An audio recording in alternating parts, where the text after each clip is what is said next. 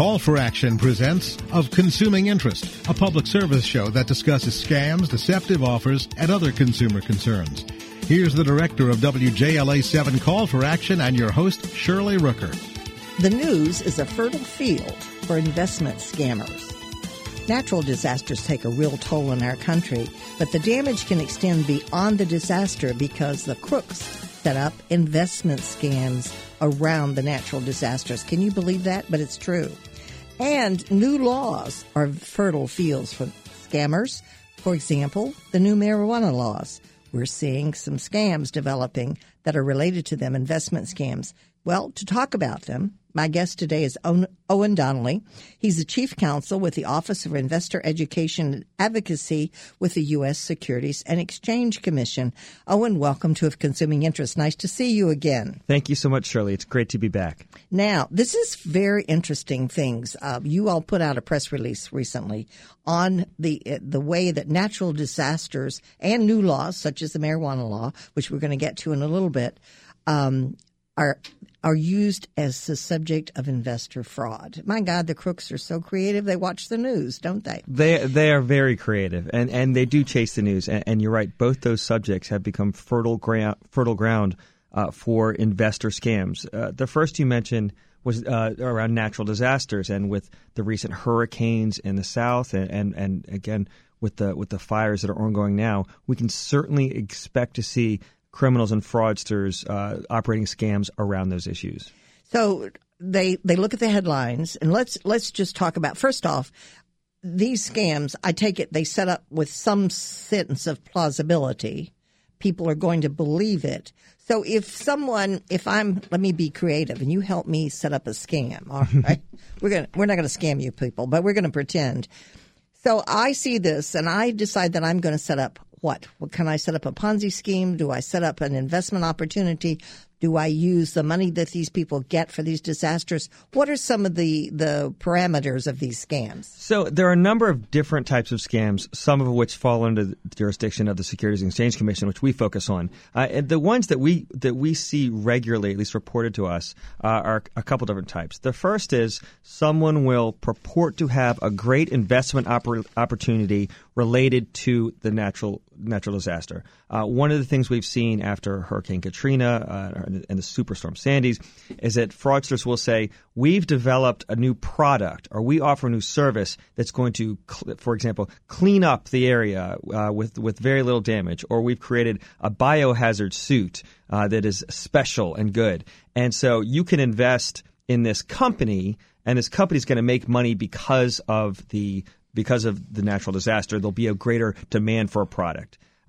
One of the things that almost always happens with these types of scams is they overpromise and what we call red flags of fraud. They will guarantee a return. They'll say there's no risk. There will usually be unlicensed people. There'll be very little documentation, but you will see those scams, and I'd be shocked if we don't see them following the fires. Oh, it just seems too good an opportunity for the scamsters to avoid. So if So I've been a part of a natural disaster, or I'm just someone looking to invest and maybe thinking that I'm going to help people by helping to provide these services or helping to finance them. And I have goodwill. I'm not looking to think, I'm not going to be thinking that I'm going to be ripped off, because it seems to me like they're trying to do good. But you got to remember, that's what the scamsters do. That's exactly right, and it is both to. I mean, one of the things that concerns us in our office, and what we try to educate folks, is if someone has been a victim of a weather event, a hurricane or a fire, they may receive a lump sum insurance payment. And the criminals, I mean, that is, when you ask the bank robber why do they rob banks, that's where the money is. When the criminals realize that people in a certain area have received lump sum payments from insurance companies or maybe from the government, they target those people particularly. Sometimes they'll say things like, you need to make that money last. Here's a great investment, and it will be unrelated to the scam. So with today's technology, it is so easy to produce documents and things that look so legitimate, or websites that have a sense of legitimacy to them, that it's really hard for consumers. Now, as you've warned, anytime they guarantee a return, that that's going to be a scam. I mean, nobody can guarantee a return on anything. Absolutely. You can protect your principal, That's one way of doing something, but that's not guaranteeing that you're going to make money on something. That's exactly right. Anyone who guarantees a profit, especially a high rate of return, and says there's no risk, is either intentionally lying or they don't know what they're talking about. Well, how are they going to find me? Are they going to call me? Do they get record? Can they get information from insurance companies on settlement of claims? I wouldn't think they could, but they could hack into computer systems, right? That's a really good question. So one of the things we see in different contexts, but it probably applies here, is we see that criminals have lists of people who have either been scammed or reached some certain demographic. What often happens is if someone has been scammed, they may be in a court case. Their name may be accessible in some sort of record. And once they've been scammed, the criminal will target those people and say, "Hey, we can get you your money back." And then but for a small fee, and then they get access to accounts. And in the natural disaster, it's if we knew exactly how they get these names, we could do a little bit more about it. And I think with technology, you're right. It's so hard to know. And you look at people using social media and privacy settings. What scams used to be, they'd try to gather emails or even addresses or fax machines. Now with social media, the criminal may, if people aren't careful with their privacy settings, and we've discussed in the past, not everyone's as good with privacy settings as they need to be, but they give out to the whole world information about where you live, where your kids live, what school you went to. Pictures of your house, pictures of your boat, pictures of all kinds of things that are related to your life. Right. Perhaps look at the terrible damage this storm did, and then the criminal knows how to reach you. So they find you in a lot of ways, but the good thing is that if a consumer is doing background checks, making sure the person is licensed to sell an investment. And that's really important because licensors are really required to be legit, right? That's exactly right. So they check with you, or isn't there an agency that they check with to see if these are in licensed investment brokers or whatever? Yes, there are. There are a number of ways to do it. The easiest way, and the tool that my office runs, is called investor.gov. You go to investor.gov and you can click a button that says search the database to do a background check. You can type the person's name in and find out if they are a licensed broker or advisor. Additionally, if someone is offering an investment, that investment is required to be registered with the SEC or state unless there's an exemption. And you can go to investor.gov and it'll show you the tools to look up to make sure the investment opportunity is licensed or exempt. So in other words, legitimate people go to you, they get a license, and I assume there's some requirements that they have to prove to you all what they do? That's exactly right. So if someone is selling an investment as an advisor or a broker may, there's different licensing regimes. Most of it works by state. There's also FINRA, which is the Financial Industry Regulatory Authority, who has standards to who's allowed to buy and sell stocks and bonds and investments in companies. There are exemptions to that, but by and large, a huge red flag of fraud is if someone says, I want to sell you stock in this company, and they're not licensed, that should make everyone cautious. Yes. I mean, I suppose it's possible to be legitimate. We don't want to demonize everybody. But that's a red flag. That's right. And that's a very red flag. And there are certainly small businesses seeking to raise money that operate outside the federal securities laws. And you're exactly right. But even in that context, if someone's guaranteeing you a rate of return, telling you there's no risk, you can't get much documentation. They're not registered to the Secretary of State. There's lots of ways. The best advice, and I've heard you give it before, is just ask a lot of questions. And if you don't get the answers that make sense, don't invest. Yeah. Let's just take a brief pause here to let our listeners know that they're tuned into Of Consuming Interest. I'm Shirley Rooker. My guest is Owen Donley. He's the Chief Counsel with the Office of Investor Education and Advocacy with the U.S. Securities and Exchange Commission. And we're talking about the way the scammers set up frauds involving natural disasters and the news headlines. For example, we're going to talk in a little bit about some of the scams involving the new marijuana laws. So it's really interesting how this is fertile ground for the crooks. Why don't they put their minds to good use? But that's asking something else. Okay. The principle here, ask a lot of questions. All right. Now, this could be a new company. But they still have to be registered. They still have to have a license to do business in their local jurisdiction, right? That's exactly right.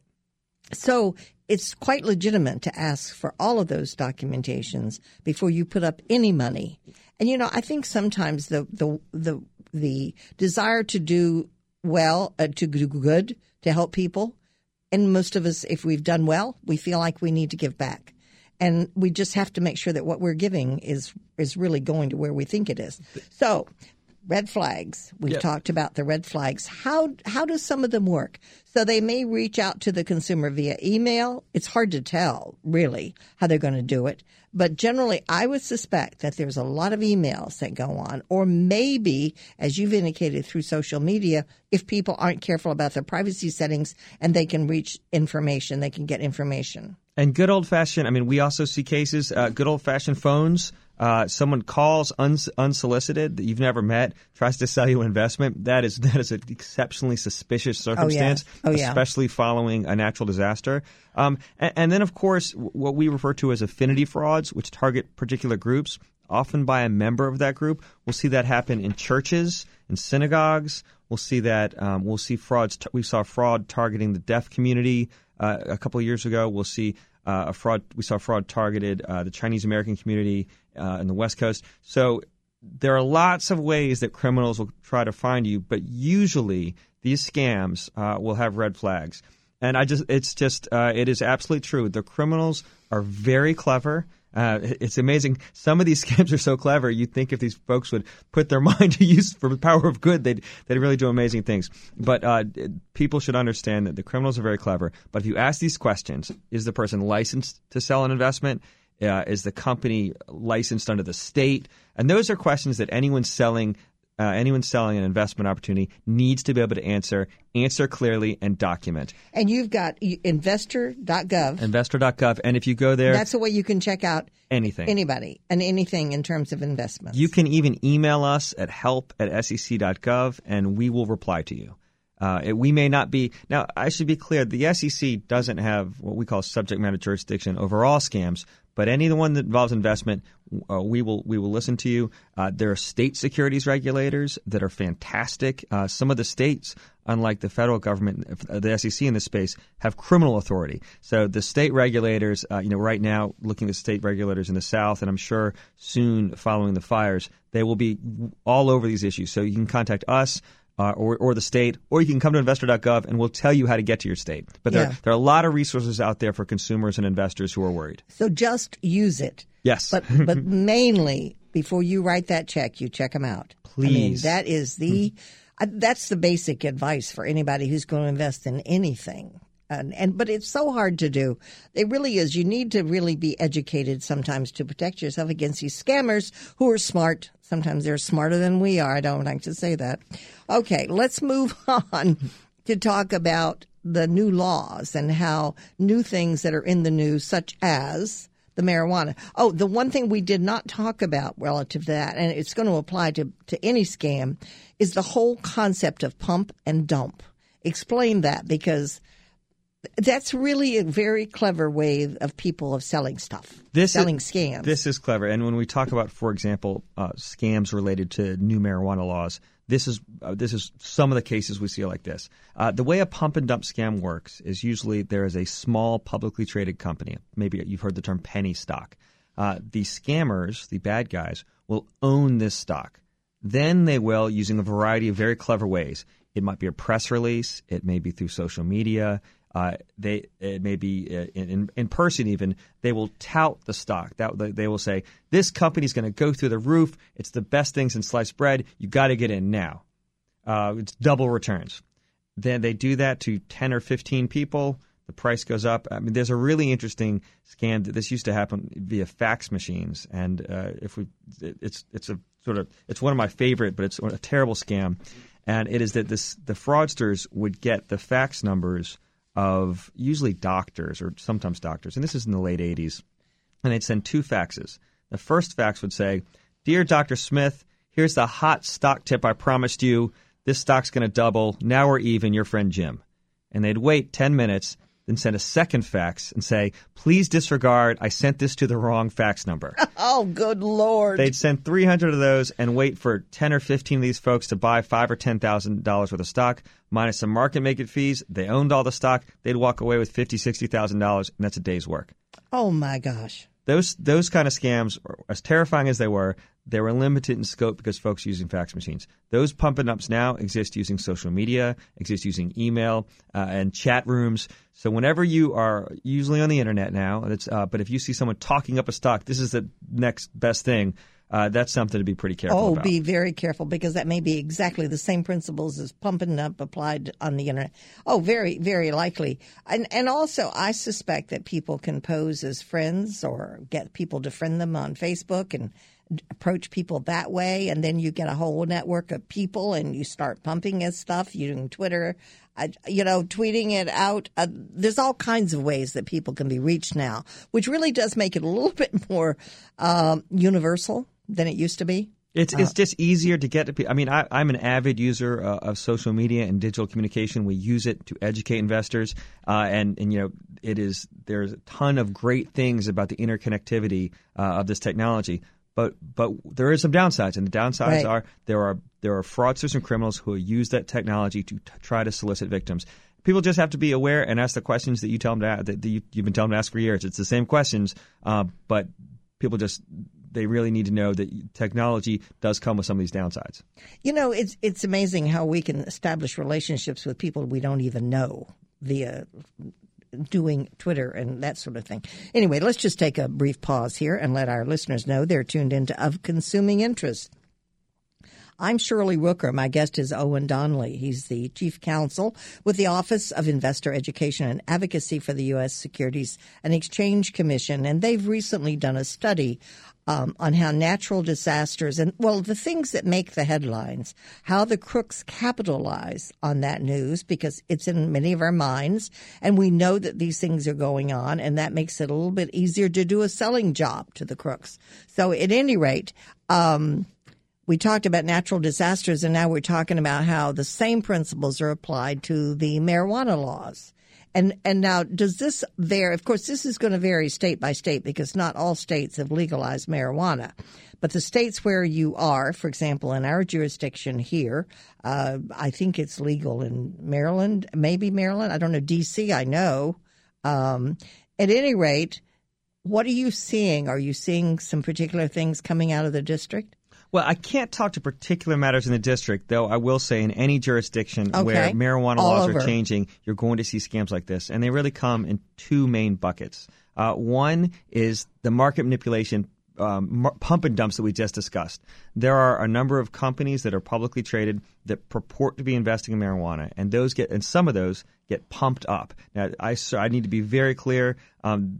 First of all, this is not a universal condemnation of any type of stock, and this is my views and not necessarily those of the commission. But if you look through commission actions recently, the SEC has suspended trading in some of these companies for a lack of information. The SEC has sued some of these companies for putting up false information. And these may be companies that are actually listed in the stock exchange. That's correct. These may be companies that supposedly have their license to do business. They have all of those things that we've been telling consumers to look for.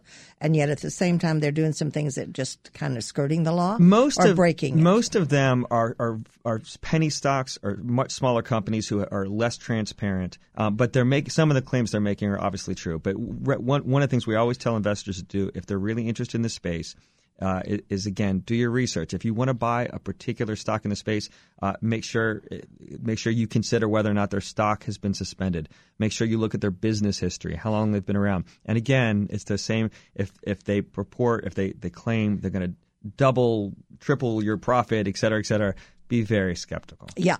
So now that information at investor.gov, you can find all of this. And let's just go back and recap a little bit about that, because I think that is such a valuable website.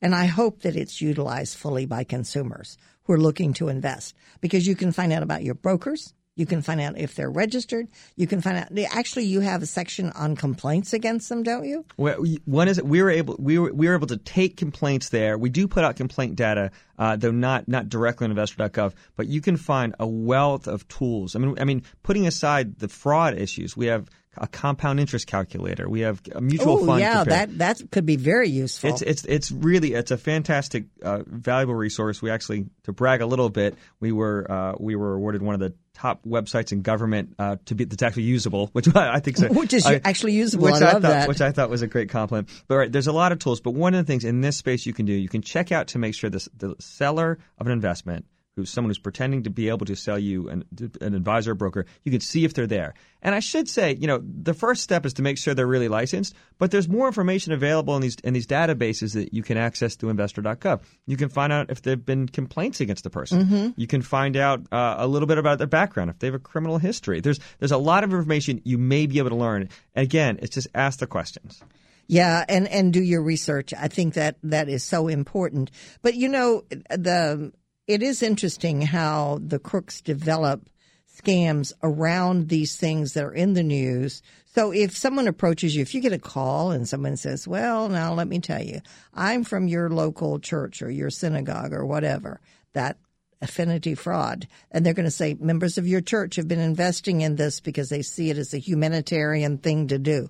Don't believe it. I was personally approached at my church here in Washington by someone who had an investment idea they wanted to tell me about, knowing where I worked, knowing that I was in the Office of Investor Education at the SEC. Now, this is one thing we do see, and it's sad, but it's very important for people to realize that some of these folks involved in affinity fraud are what we call true believers. This person did not realize that what they were peddling, for lack of a better word, was almost undoubtedly a fraud. But it was couched in terms of, this is a company that's going to do really good work, and I'm a Christian, and in the Christian community, I immediately saw red flags and actually sent a complaint to our Division of Enforcement about it. But that is absolutely, especially in times of crisis and in need.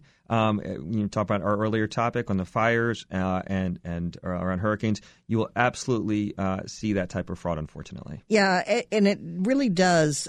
We've heard so much from consumers who've been victims of this. It could be from your country club. It could be whatever your social outlets are. They can come from your book club or whatever, even your investment group.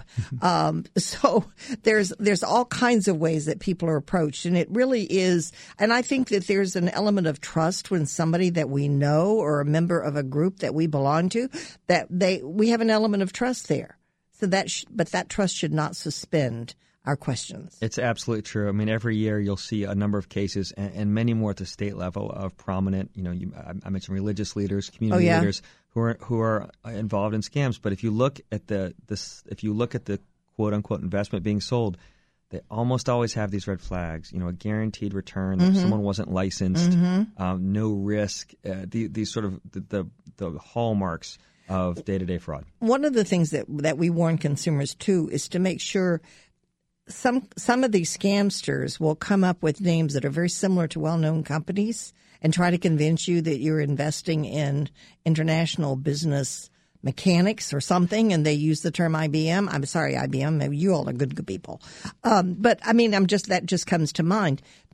They will use names that look like and sound like legitimate companies. That's absolutely true. I focus a lot on the way social media and digital communication are used to solicit and to educate investors. And one of the things you'll see on pump and dump scams is often handles that sound a lot like a reputable analyst, but with a word off, a letter off. One of the ways, if your audience is interested in this space, you can usually tell a legitimate player between a fake is a legitimate player has a verified badge. It's a blue verified badge. Again, this is the type of information you can find on our website and happy to talk about, but that it's a great point that the fraudsters are very clever, and they will chase the news, mm-hmm. they will chase new laws, and they will pretend to be folks they're not. And they'll chase you to get your money. So just keep that in mind. You want to outrun them and outsmart them. And that can be a challenge. Oh, and thank you for providing us with such good information. And again, the website is investor.gov. You should really put that in your bookmarks and go there often. They have some great advice, and I love your press releases. They come out, they got great news for consumers. So thank you, Owen. You've been listening to A Consuming Interest right here on Federal News Radio 1500 AM. My guest has been Owen Donley, who is the Chief Counsel of the Office of Investor Education and Advocacy with the U.S. Securities and Exchange Commission. I'm Shirley Rooker. Thank you for joining us. of Consuming Interest is a public service program presented by WJLA 7 Call for Action, hosted by Shirley Rooker. Call for Action is an international nonprofit network of hotlines which offer free and confidential assistance. If you have a complaint, contact Call for Action at 301-652-HELP. That's 301-652-HELP.